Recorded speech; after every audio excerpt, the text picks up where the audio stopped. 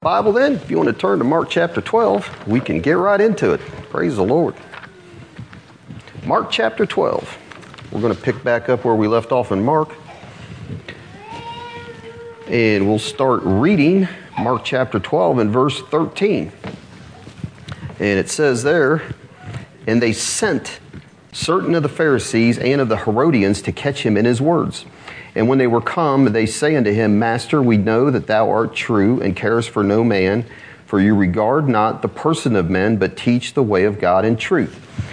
Is it lawful to give tribute to Caesar or not? Shall we give or shall we not give? But he, knowing their hypocrisy, said unto them, Why tempt ye me? Bring me a penny that I may see it. And they brought it. And he saith unto them, Whose is this image and superscription? And they said unto him, Caesar's. And Jesus answering said unto them, Render to Caesar the things that are Caesar's, and to God the things that are God's. And they marveled at him, marveled at his answer to that question. And so let's pray. Heavenly Father, we just ask you, Lord, once again, that we can just see, Lord, the beauty and the wisdom of the Lord Jesus Christ, the way he carried himself and the answers that he had, and also the teaching that he gave us in just a few words. He could say a lot. And so we just ask that you'll open our heart and our understanding to hear and receive your word tonight. In Jesus' name we pray. Amen. So the context hadn't been in Mark for a few weeks, but where we're dealing with this is it's the Passion Week. So he's on his way into Jerusalem to die. That's what's coming up. This is the third day of his last week on earth before he's resurrected. And so if you remember, it's the triumphal entry where he comes riding in on a young colt. The people spread their garments before him as he came, and they're crying out and singing praise to him as the coming king. Hosanna, blessed is he that comes in the name of the Lord. Blessed be the kingdom of our father David that comes in the name of the Lord. Hosanna in the highest. And he comes in that way. Jesus enters the temple and he clears out all the crooks, the money changers and those that bought and sold doves and animals. He gets rid of all of them and he proclaims, my house is to be a house of prayer for all nations. But you people, he tells them, have made it what? He says, you all have made it a den of thieves. Well, guess what? That wasn't like really well received by the religious leaders in Jerusalem. And so it says in Mark 11:18 that after he did that, the scribes and chief priests heard it, and they sought then how they might destroy him because they were offended. And so their first avenue and how they're going to destroy him is through asking him questions, which is what we're going to start with tonight. But to go backtrack just a little bit, they'd already been doing that. They'd already been trying to trap him with questions. You know, back in Mark 8, when we talked about that, it says that the Pharisees came and began to question him. They're questioning him, seeking a sign from heaven. And it says they were tempting him or testing him. They're saying to him, so you claim you're the Messiah, you're this great whatever. They're saying, then if you are, then show us a sure sign from heaven and we'll believe. And of course, his answer was, it says, he sighed deeply. It's like, you all are wearing me out, if you remember that. And he says, only an evil and an adulterous generation seeks after a sign. He says, no sign's going to be given, and not what you're looking for anyways. Except, he said, the sign of Jonah. And then in Mark 10:2, they come to him again. The Pharisees came to him and asked him, they're setting him up again, is it lawful for a man to put away his wife? And once again, it says they're testing him, they're tempting him.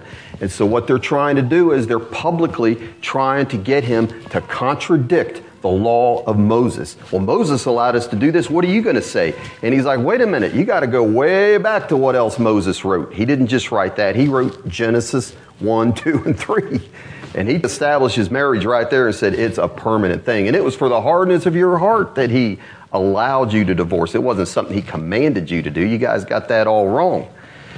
So here it's saying in Mark 11:18, coming into this, it's saying, if you look back there, it says they're looking to destroy him. And then we have in Mark 11:28, it says this, and they say unto him, here they're starting in with the questions as he comes into Jerusalem. This is the first of the questions. By what authority do thou these things, and who gave thee this authority to do these things? And Jesus answers this question with a question. Well, let me ask you something. where did this authority of John come from? Was it of God or was it of men? And they realized, we just got trapped in our own trap. Because they realized if they answer that either way, they're going to be in trouble. And they said, we just can't tell you. And he's like, well, then I'm not answering that question either. And then he proceeds into what we went into the last time at the beginning of Mark chapter 12. What happens there? He gives that parable of the husbandman and the vineyard. And he's pointing that right at them. That I'm talking about you all. And they realized it. And they really got upset. And so look at the end of that in Mark chapter 12:12. He says, they sought to lay hold on him. And the only reason they didn't is because it says they feared the people, for they knew that he had spoken this parable against them. And they left him and they went their way, but not for long. So who is this group? Who is the group of verse 13? And they, it says, send unto him certain of the Pharisees and of the Herodians to catch him in his words. Well, it's the Sanhedrin. And there are the big council. They're the big dogs. They're the big religious leaders in Jerusalem, the chief priests, the scribes, and the elders. And it consists of three major groups, the Sanhedrin did. The Pharisees, the Sadducees, and the scribes. And each one of these groups is going to ask him a question coming up here to test him. All three groups we have asking questions and testing Jesus. So we have the Pharisees that we're going to look at tonight. In verses 13 to 17, they're going to ask him a question about taxes.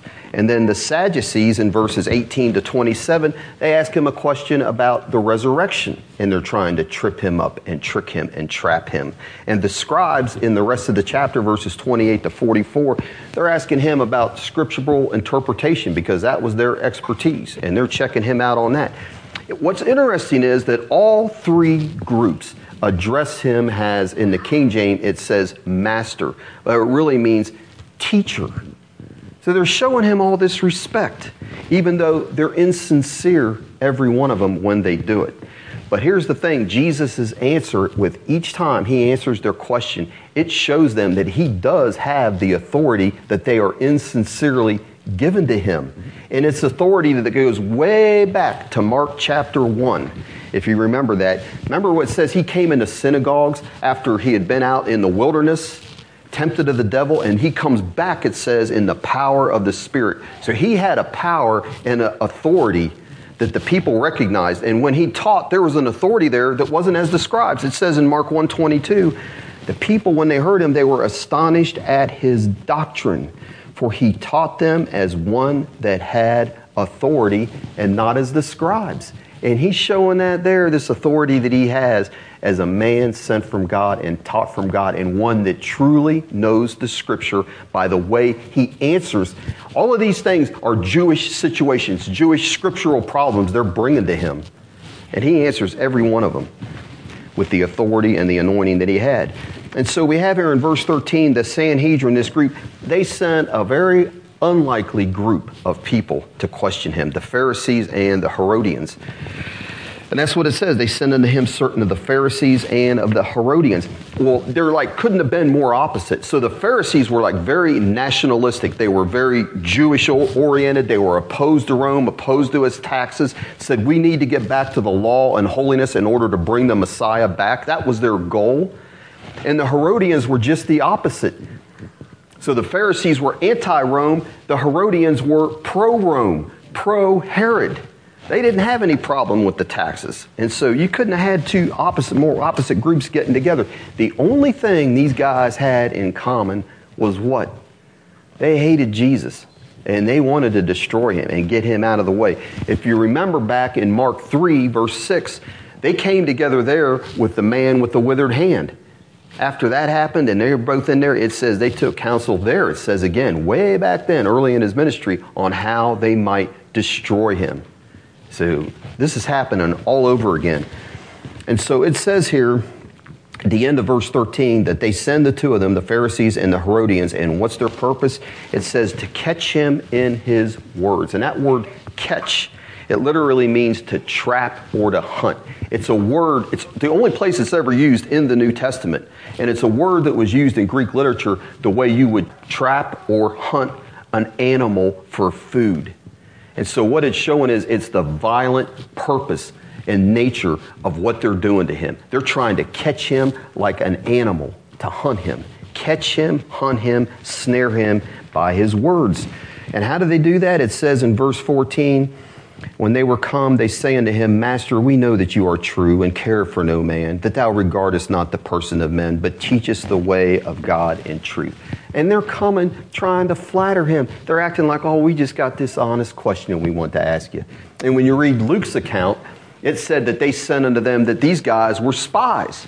And spies are somebody, they're trying to find out something secretly, gain some kind of knowledge secretly. And it says there that they would feign that they were just men, that they were righteous men. So they're coming to him like, oh, we just have this honest question and we know you're all these things and we just want you to honestly give us an answer. And can you believe that people still do that today? They set you up and come and ask your opinion about something like they really want to know what you think. And all they're doing is taking your words and they're going to use them and twist them against you. You believe that happens today? It does. It really does. It happens all the time. But Jesus, what's amazing is they give him 4 insincere compliments. They say, you're a man of integrity. You are true. You're a fair man. You carest not for any person or no man. You're impartial. And you're truthful. You teach the way of God in truth. And here's the thing. Everything they say about the Lord Jesus Christ is totally true. The only problem with these guys is they don't believe a word of what they're saying. Because they said he's deceiving the people. They don't think any of this. But actually what they say is exactly true. So under the guise of being an upright and righteous man, these people come and they ask Jesus, the kind of question they're asking him is a yes or no question. They're asking him in a way they want him to just answer yes or no. Is it lawful? Look what it says there. At the end of verse 14. Is it lawful to give tribute to Caesar or not? Shall we give or shall we not give? Just like you'll hear these guys say it to politicians a lot of times. Don't give us one of those political answers. Just answer the question. Yes or no. That's a simple, straightforward question. Should we pay taxes to Caesar or not? And so that tax they're referring to was what's known as a poll tax or a head tax. And it began way back in AD 6 when Judea became a Roman province. And this is a different tax than the property tax or the tax known as a custom tax or a tax on goods. It was a census tax, a head tax, a poll tax. Every single man or woman that lived in, because it wasn't all of Israel that was a province of Rome. Like Galilee, where Jesus came from, was not under this tax. So they're kind of asking him like he's an impartial person. But the places that were, everybody had to pay the tax. And it was a denarius, a silver coin that was equal to 1 day's wages. And whether that thing should be paid or not, back in that day, you understand, that was a hotly debated issue. And without exception, whether you lived in one of those provinces or not, every Jew opposed the tax. Every Jew was against it. And so when it first began, that's what gave rise to what was known as the Zealots. So one of those zealots was one of Jesus' disciples, Simon the Zealot. But that gave rise to the Zealot movement. And if you remember back in Acts 5, verse 37, it talked about one of those, Judas. It says he rose up in the day of the taxing and gathered a lot of people around him, and they were going to revolt against Rome, putting this tax on him. But it says he was crushed and stopped, and the people dispersed. But that movement, in a sense, it kept on, and it kept on past Jesus' day all the way up until AD 66 to 7 when Rome came in and they totally destroyed Jerusalem and the temple. And it was because of these zealots. They were going to crush them, crush that movement. But here's the hypocrisy in the question that they're posing to Jesus. So you got these two different groups. So if he said, on the one hand, don't pay the tax, what's going to happen? He's going to be accused by the Herodians who were in favor of the tax. They were in favor of Rome. They're going to go and accuse him of sedition. They're going to be like, look, you got one of these zealots in his group. And he's from up there in Galilee. That's where Judas the Zealot that tried to oppose the Roman tax was from. He's just another one just like that. So if he answers, don't pay the tax, they're going to get him, right? But if he says, yes, pay the tax, he's got all the people against him because everybody hated that tax. And they're going to be like, how can this guy who says he's the Messiah be the Messiah when the Messiah is going to come and overthrow this government and give us our freedom? So either way, he's sunk, isn't he? This was like the perfect plot, it would seem, on the surface. So the Jews hated being under Rome's thumb and being taxed, and a yes or no answer, either way, which is what they're asking him, is going to hang the Lord Jesus. But look in verse 15. Again, he wasn't fooled in the least. They asked him, shall we give or shall we not give? It says, but he, what? Knowing. He had a knowing of their hypocrisy. And he said unto them, again, just like he said those other times when they come with their questions, why are you tempting me? He says, bring me a penny that I may see it. So like I said, verse 14, they come flattering him with all of that. They're trying to get him off guard and to give an answer that he's going to regret. And if you remember, back when we did Joshua, remember that the Gibeonites, they come to Joshua, oh, we've heard of your God and all the great things he's done, and so we've come to submit ourselves to you. And they flatter him. And they get him to do something that he later regrets, right? And that just goes to show you, Joshua was a great leader, David was a great leader, but all of these men made mistakes. But the Lord Jesus Christ, he never made a single mistake, did he? Never did. He had the wisdom of God and the anointing on him. And that's why it's a gift from God that he has said that in 1 Corinthians 1:30, God has given him to us as our wisdom. And he lives in us and he can give us that wisdom that he has. So he sees right through their hypocrisy. It's a present tense. Why tempt you me? Why do you keep on? It's like he's getting annoyed. Why do you keep on doing this? Why do you keep tempting me? And so he exposes their hypocrisy in a way that may not seem evident at first. You know what? He asked them to bring him a denarius. You know why? Because he didn't have one. But guess who did? Those guys probably fished one out of their purse. Well, here, we got one. I was like, well, what do you got one for? If it's so shouldn't have one, what are you doing with that thing? Right? And they bring it to him. And so he takes it. Look what happens in verse 16. It says they bring that denarius to him, that silver coin. And he says unto them, whose is this image and superscription? And they said unto him, Caesar's. So one side, they know what these coins look like. One side had the image of Caesar Tiberius stamped on there, and the superscription said, this is Tiberius Caesar, son of Augustine, the divine Augustus. He's from divinity, right? And the other side had the image of his mother sitting on a throne, and it said Pontifex Maximus, the high priest. You think this coin here to the Jews was total blasphemy to see that coin, right? So Jesus is holding that coin in his hand. They hand it to him, and he's holding it. He's probably looking at it, and he holds it back out to him. He's like, whose image and superscription is on this thing? And they answer, Caesar's. And look what he says then in verse 17.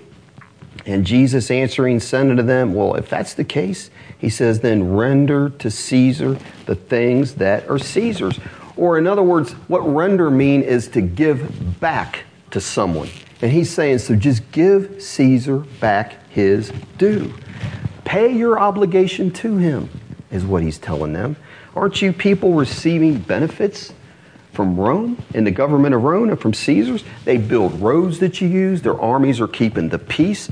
And you're accepting his money to use. You got it in your pockets, right?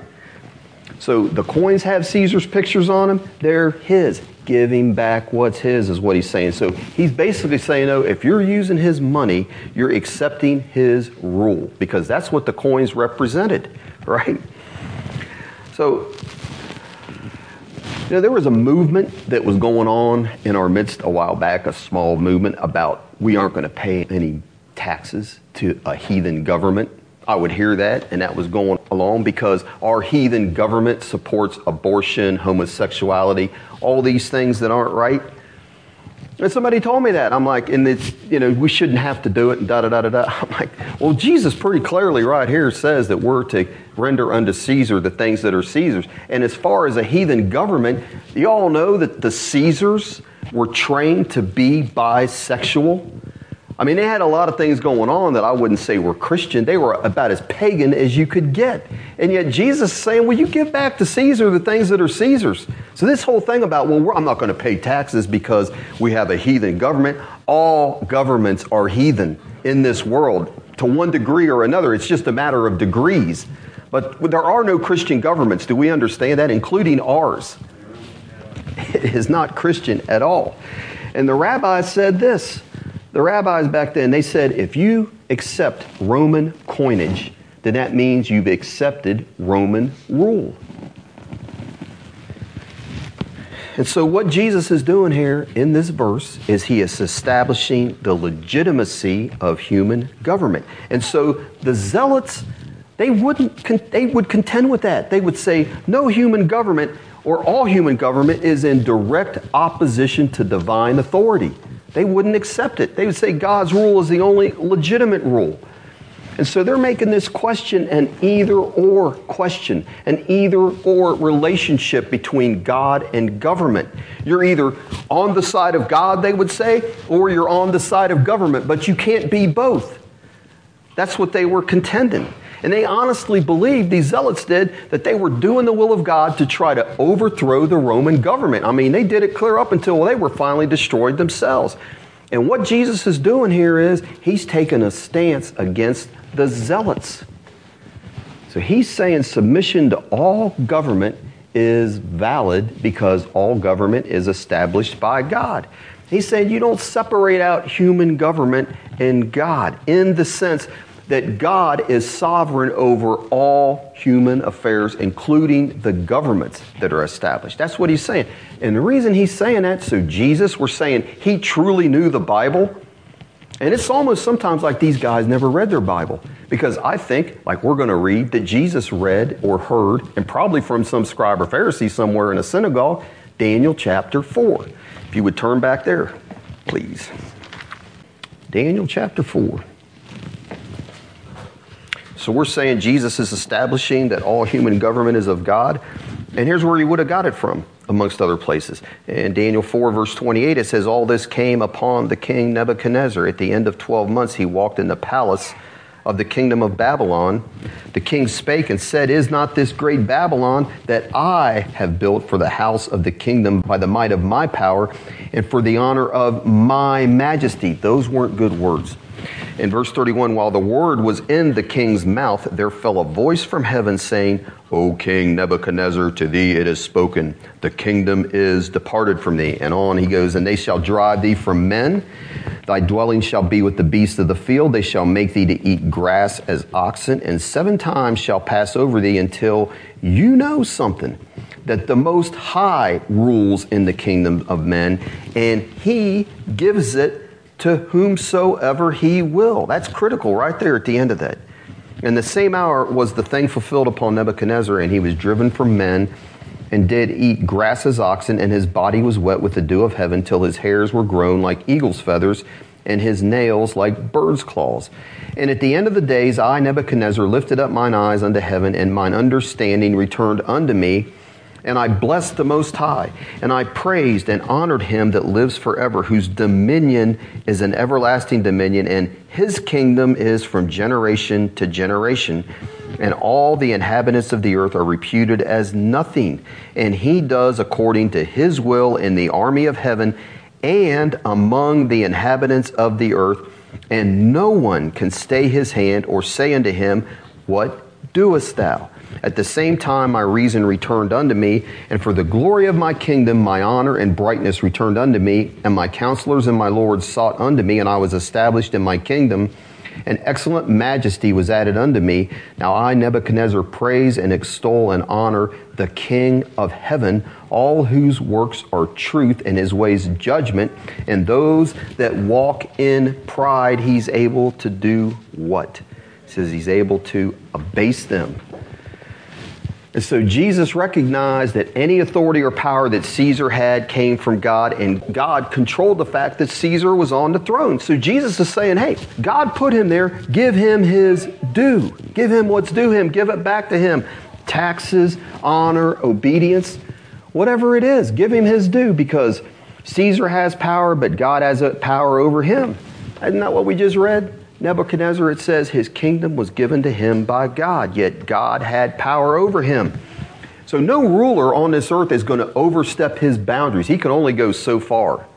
And God has his ways of taking him out. Doesn't have a right to do whatever he wants. And we see that also, you don't have to turn to it, but in John 19, Pilate said to Jesus, he says, don't you know that I have power to crucify you or to let you go? He says, don't you know that Rome has given me that power that I can put you on a cross or I can let you go? And Jesus says, you don't understand anything. Because his answer to him was, thou couldst have no authority at all against me except it were given to you from above. So Caesar, Jesus isn't saying Caesar has unlimited power. He says, but you give back to Caesar the things that are Caesar's because God has put him in there. He's put him in office. And Caesar, Rome, or anyone else, or Pilate, anyone, any government official has no authority, no power, except it were given to them from above. And here's the thing. Jesus didn't just answer the question that they gave him, did he? He didn't just stop with that. He said, they're asking him, should we pay taxes or not? And he clearly said, what? Yes. I think it's pretty clear. He clearly said, yes. Give Caesar what is his. But he didn't stop there, did he? Because he went on to say, you must also give to God the things that are God's, because the ultimate authority belongs to God. Because everybody, presidents, kings, and all governments have to do what? They have got to submit to him. They have to. They'll learn that. And so here, look back in one chapter, you're in Daniel 4, look in Daniel chapter 3. These three boys knew that, so they gave the government, when they were taken to Babylon, they gave them respect, they submitted, but they were only going to submit up to a point. And so look what we have here. Nebuchadnezzar, this is before he goes crazy, eating grass for 7 years. Nebuchadnezzar, in his rage and fury, commanded to bring Shadrach, Meshach, and Abednego, and they brought these men before the king. And Nebuchadnezzar spake and said unto them, well, is it true what I've heard, O Shadrach, Meshach, and Abednego? Do not you serve my gods and worship the golden image what I have set up? I mean, that was a law. So we're told we're supposed to obey all laws. Well, what's going on here? He says, now if you be ready, that at what time you hear the sound of the cornet, flute, harp, sackbut, psaltery, and dulcimer, and all kinds of music, you fall down and worship the image which I have made well. But if you worship not, you will be cast the same hour into the midst of a burning fiery furnace. And who is it that God shall deliver you out of my hand? Who is that God? And Shadrach, Meshach, and Abednego answered and said to the king, O Nebuchadnezzar, we are not careful to answer thee in this matter. If it be so, our God whom we serve is able to deliver us from the burning fiery furnace, and he will deliver us out of thy hand, O king. But if not, be it known unto thee, O king, we will not serve thy gods, nor worship the golden image which you have set up. And then was Nebuchadnezzar full of fury, and the form of his visage was changed against Shadrach, Meshach, and Abednego. Therefore he spake and commanded that they should heat the furnace 7 times more than it was wont to be heated. And he commanded the most mighty men that were in his army to bind Shadrach, Meshach, and Abednego, cast them into the burning fiery furnace. And these men were bound in their coats, their hosen, and their hats, and their other garments, and were cast into the midst of the burning fiery furnace. And therefore, because the king's commandment was urgent, and the furnace exceeding hot, the flame of the fire slew those men that took up Shadrach, Meshach, and Abednego. And these 3 men, Shadrach, Meshach, and Abednego, fell down bound into the midst of the burning fiery furnace. And then Nebuchadnezzar the king was astonished, and rose up in haste, and spake and said unto his counselors, did we not cast 3 men bound into the midst of the fire? And they answered and said unto the king, true, O king. And he answered and said, lo, I see 4 men loose, walking in the midst of the fire, and they have no hurt, and the form of the 4th is like the Son of God. And then Nebuchadnezzar came near to the mouth of the burning fiery furnace, and spake and said, Shadrach, Meshach, and Abednego, ye servants of the Most High God, come forth and come hither. Then Shadrach, Meshach, and Abednego came forth of the midst of the fire, and the princes and governors and captains and the king's counselors being gathered together saw these men upon whose body the fire had no power, nor was a hair of their heads singed, neither were their coats changed, nor the smell of fire had passed on them. And then Nebuchadnezzar spake and said, Blessed be the God of Shadrach, Meshach, and Abednego, who sent his angel and delivered his servants that trusted in him, and have changed the king's word, and yielded their bodies, that they might not serve nor worship any god except their own God. So what's the point there? He's saying, give unto Caesar the things that are Caesar, but we owe God so much more than we owe Caesar, or so much more than we owe the government of the United States or any government. So Jesus is asking them whose image is on this coin. And their answer was Caesar. And Jesus says, what bears Caesar's image is Caesar's. You owe him that. Give it to him. Give him his money. Give him civil obedience. Give him respect. But here's the thing. The word for image, whose image is on that, is the same word for image that's used in Genesis 1:27. And what does that say? So God created man in his own image. And guess what? So since we are created in the image of God, he has every right over us. And just like if Caesar's image is on that coin, it's owed to him. Because God's image is on us, we owe him everything. Don't we? That's what he's saying. What do we owe God? We don't owe God money, but we owe him ourselves. If you go back to Mark 12, when they came and asked Jesus what the greatest commandment was, what was his answer in Mark 12:29 and 30? Jesus answered him, the first of all the commandments is, Hear, O Israel, the Lord our God is one Lord. Verse 30, and you shall love the Lord thy God with all thy heart, with all thy soul, and with all thy mind, and with all thy strength. And he said, this is the first commandment. So as one man said, if coins bear Caesar's image, then they belong to Caesar's. But humanity, which bears God's image, belongs to God. Doesn't it? And that's what we do. We belong to God. So the question that the Pharisees and the Herodians present to Jesus was either a yes, no, or an either or. But Jesus didn't accept their premise. And the premise was that it was either God or government. It couldn't be both. And so he didn't answer them boy. He says, no, it's not yes, God and no government or vice versa. He says it's both and. It's both God and government. But God has the final say-so. So God has ordained governments, every earthly government, and we are to give them their due because God's ordained them unless they require us to disobey God's will. So I think we understand that here. I don't know. But you can't assume anything, right? So Christians to the state, to the government, have qualified obedience, right? It's qualified because if they ask us to do something that is a sin or against our conscience, we say, I can't do that, right? That's what Shadrach, Meshach, and Abednego ran up against. They say we can't do it. Qualified obedience, but it's total subjection. And what I mean by that is if they say, hey, if you don't pick up a gun and go shoot somebody or you don't do this, that, or the other, then we're going to do this to you. Then you say, well, look, I'm not going to fight you about it. I'm not going to take up an arm and resist the government. I'll submit to your punishment, whatever that is. But I'm not going to obey you. And that's the way we should be as Christians.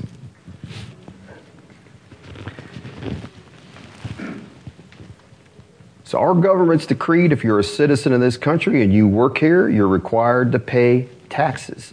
And the money that we're paid, it doesn't have Caesar's picture on it. But you know whose pictures are on our money? Past presidents. Unless you're like Aaron and you got a $100 bill in your wallet. And who's on that, Aaron? Do you know? Benjamin Franklin. Look, you got one. I know you do. I'm just teasing you. Benjamin Franklin's on that $100 bill, right? But it also has on the front and the back, it says the United States of America on any money that you have, right? Printed on the front and back, a superscription. And don't we benefit from our government? Don't we? Safe air travel, safe food, water, roads, bridges, many beautiful national parks. National security, federal laws against murder, kidnapping, bank robberies, and on and on and on. And so God has ordained that governments give us these benefits, right? That's what he said. They keep the peace, so to speak. And they do other things, right? That's just the way it is. And so we are to pay taxes. But let me ask you, what if Congress passed a law that made it illegal to deny church membership to anybody that's a transgender, a homosexual, or someone that is living in fornication, living together? What if they pass a law that says you as a church, you can't keep somebody like that out? Do we have to obey that? Not at that point, do we?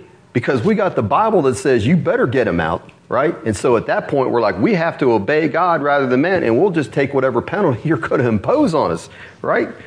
Or what if every state in the union recognizes these same-sex marriage, which is where we're headed? Do we have to recognize them as a church? No, we better not. Or if every state, and this is one that I am like scratching my head over. So just because these states, and it probably will be national before too long, just like the same-sex marriage, just because Colorado and I don't know what other states have made smoking, marijuana legal, then does that mean it's okay for us to do it? I mean, come on. Look, you're talking to an ex-dope head, okay? But way back when, I'm telling you, that is not of God in any sense of the word, medicinal or otherwise. And most people are smoking it for the otherwise. I saw something where they're questioning this whole medicinal use of marijuana. But I'm seeing they're having to come out with books now. And I've heard it here, whatever, about people wondering, is it okay to smoke dope? I'm like, come on, why do they call it dope? It's a weed. You go around smoking weeds, I'm saying, and there's, it's not like drinking. They'll have all their logic, all their reasons, and it's just not of God, okay? Pharmakia is still there. It's a drug. It deadens your hypothalamus, which your hypothalamus is the part of your brain that controls how much you eat, your sense of balance, and all these other things. It temporarily deadens your hypothalamus, and that's why people get what's called the munchies, or they're a little disoriented. Their coordination's not quite like it was. So to say that's God, please. So just because it's nationally okay doesn't mean it's okay with the Lord, right? Thank you. Amen. So Jesus is setting forth a principle right here in the Gospels that Paul in Romans 13 and Peter in 1 Peter 2 uses as a basis for our attitude towards government as Christians. And Peter wrote this, submit yourselves to every ordinance of man for the Lord's sake, whether it be to the king as supreme or unto governors as unto them that are sent by him for the punishment of evildoers and for the praise of them that do well. Now, if you just took Peter's statement right there and isolated it all by itself, it sounds like you should just obey everything the government says without question. But that's not all Peter ever said, because the same Peter in Acts chapter 4, when they commanded him and John not to speak or teach in the name of Jesus, he said this, he says, whether it be right in the sight of God to hearken unto you more than unto God, you're going to have to be the judge of that. He says, but for we cannot but speak the things which we have seen and heard. And later, the next chapter, chapter 5, when all of the apostles were arrested and put in jail, the angel of the Lord came and supernaturally delivered them. And they went to the temple, and the angel told them, you go back and you keep speaking those words of life, which they did. They go to find them. Where are they? They're not in the jail. Well, they're in the temple. How did they get there? So they go and they arrest them again. And the high priest said unto him, did we not straitly command you, you should not teach in this name? And behold, you filled all Jerusalem with your doctrine and intend to bring this man's blood upon us. It says, and then Peter and the other apostles answered and said, we ought to obey God rather than men. And that's the principle, isn't it? If God's will is to do something, then we need to obey God rather than men. That's first and foremost. So, Jesus gave that statement, render unto Caesar the things unto Caesar, but it's qualified by render unto God first and foremost the things that are God's. That's not hard to get, is it? I don't think that's too hard to understand. But how does all this apply to us? The first thing I would say, when Jesus is saying, hey, the zealot position is not good, he's rejecting violence as an alternative to an oppressive government. They're coming to him and they're thinking, man, Jesus is probably like this Judas. He's probably going to try to rise up and cause an insurrection, maybe use a violent means. I don't know. That's what they're doing. They're probably hoping he's going to do that. He's saying, no, that's not what. Jesus says you're to love your enemies. He taught non-resistance, which we've been taught here and we will be taught again, right? But that's not the American attitude, non-resistance. And I'll tell you, our country was founded on resistance to doing what? Paying taxes. So the British government, in case you didn't know, they'd gone into great debt to fund and win the French and Indian War. Went into a lot of debt. And after that, they felt like, hey, we can't have somebody else just coming in there and invading our colonies. We got a lot of money invested in there. So they said, we're going to keep about 10,000 troops there to protect the people there from another invasion of another country. Well, guess what? That takes a lot of money. So look at it this way. If the British government hadn't won the French and Indian War, guess what wouldn't have existed? Colonies. So they kind of owed their existence to the British government. And the British government is like, look, all we're going to do is we need to get some of that money back because we're like having battles, we're fighting everywhere, we're a little bit broke, and you guys have really made us broke. And so they thought it was reasonable to levy some taxes on the Americans to help pay the cost. And the citizens, here's the thing people don't know, the citizens of the colonies paid way less taxes than the people in Britain did at the time. Way less taxes. And they were heading towards paying lower taxes. But here's the thing, just the fact that the idea that they had raised taxes and could possibly raise them again, the people of this nation, when it was founded, said, we're not going to put up with that, and they rebelled. And it became civil disobedience, which eventually led to a war with much bloodshed, the Revolutionary War.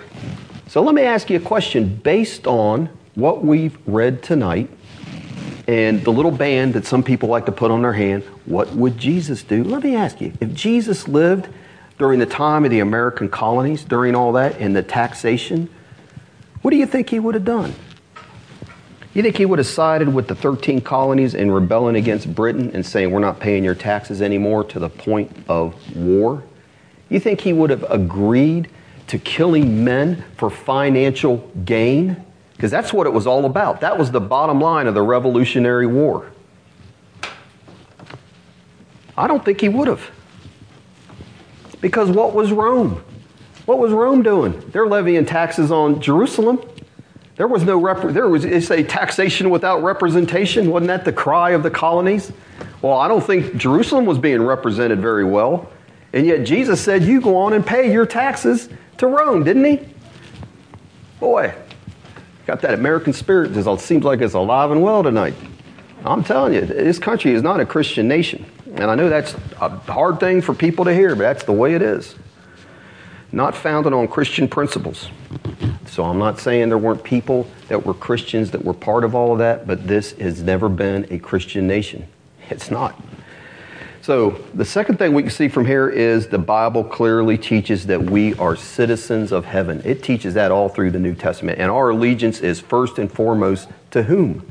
Our King Jesus. But it also, what we're looking at tonight, clearly teaches that except in a few instances, it's more the exception than the rule of conscience. We should be what? We should be, to our nation and our government, model citizens, shouldn't we? We should be obeying the law. We should be seeking peace. We shouldn't be out demonstrating, picketing, rioting, protesting. We're to pray for our government, aren't we? That's what we've been taught. Paying taxes, being the salt of the earth, helping people out, not having to have the government have us help people out. We just do it because we're Christians, not because we're involved in some government program, even though you could do that through a government program, no problem. But our allegiance is first and foremost to Jesus. We pledge our allegiance to him, not the flag, but we should be the best citizens this country has. We really should be. So we owe Caesar, the government, taxes, honor, the responsibility to be good citizens, but we don't owe the government what we owe God. Because we owe the Lord our love and our obedience and our lives because we're made in his image and we owe him everything. We don't owe our government that. The state is under his rule and is answerable to God, right? So we need to remember the 3 Hebrew boys. We don't love our government and all that. When it comes to the point that they're asking us to sin, we say, I'm sorry, I can't, because I've got a higher allegiance that you should be under too. And you're asking me something to violate this higher allegiance. I can't do it. I'm sorry. I'll take whatever consequences you think I have to have. I'm living here. But I'm not going to do it. That's what we have to remember. The 3 Hebrew boys, not going to bow the knee. I'll take the punishment, whatever it is, and I'll trust God to deliver me, just like they did, right? Because when we pay taxes, we're not doing it because we think our government is perfect or righteous or involved in just wars. Why are we doing it? We're doing it because we're obeying the Lord. Peter said, submit to every ordinance of man for the Lord's sake. So we pay taxes and we do all that for conscience's sake because God asked us to do that, because he said he's ordained government and all authority. And so really it starts in the family, because people that they don't have authority exercised in their family, these are the ones that are out there shooting policemen, rioting, throwing things, creating all this havoc and showing total disrespect to policemen because they never had to show it to their parents. And then they don't show it to their teachers. Ask Mrs. Murphy about that. They don't show it to their teachers. They don't show it to anybody. And that's a generation we have coming up here in this Christian nation. So we submit and obey the government for the Lord's sake. That's what he says. And so let's finish by turning over to Romans 13. Romans 13, verses 1 through 8. And it says, let every soul be subject unto the higher powers or authority. For there is no authority except from whom? But of God. And the powers that be, they are ordained of God. Whether it's our government, the Chinese government, the Russian government, anybody, any government that is in authority, it was ordained of God. Verse 2, whosoever therefore resists the authority, resists the appointment or ordinance of whom? Of God. And they that resist shall receive to themselves damnation. For rulers are not a terror to good works, but to the evil.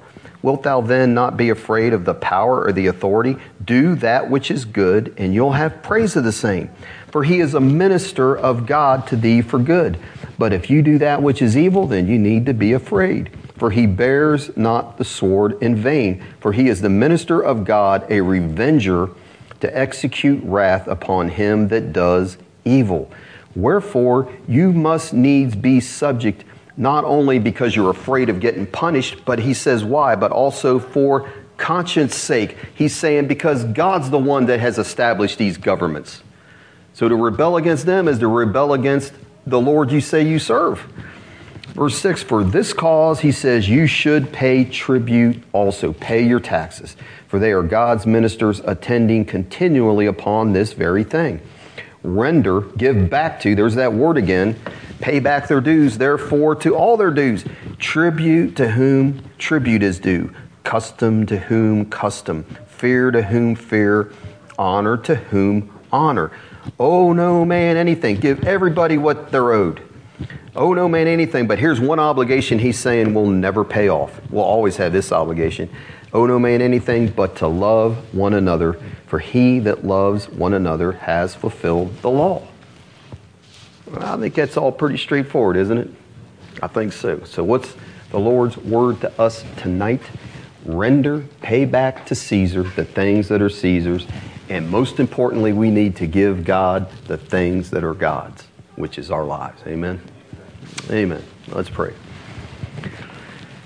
And Father, we just thank you for the words you've given us and that you've given us the answer to what should our attitude be towards any government that we're involved with, Lord, whether it's a good government, an evil government.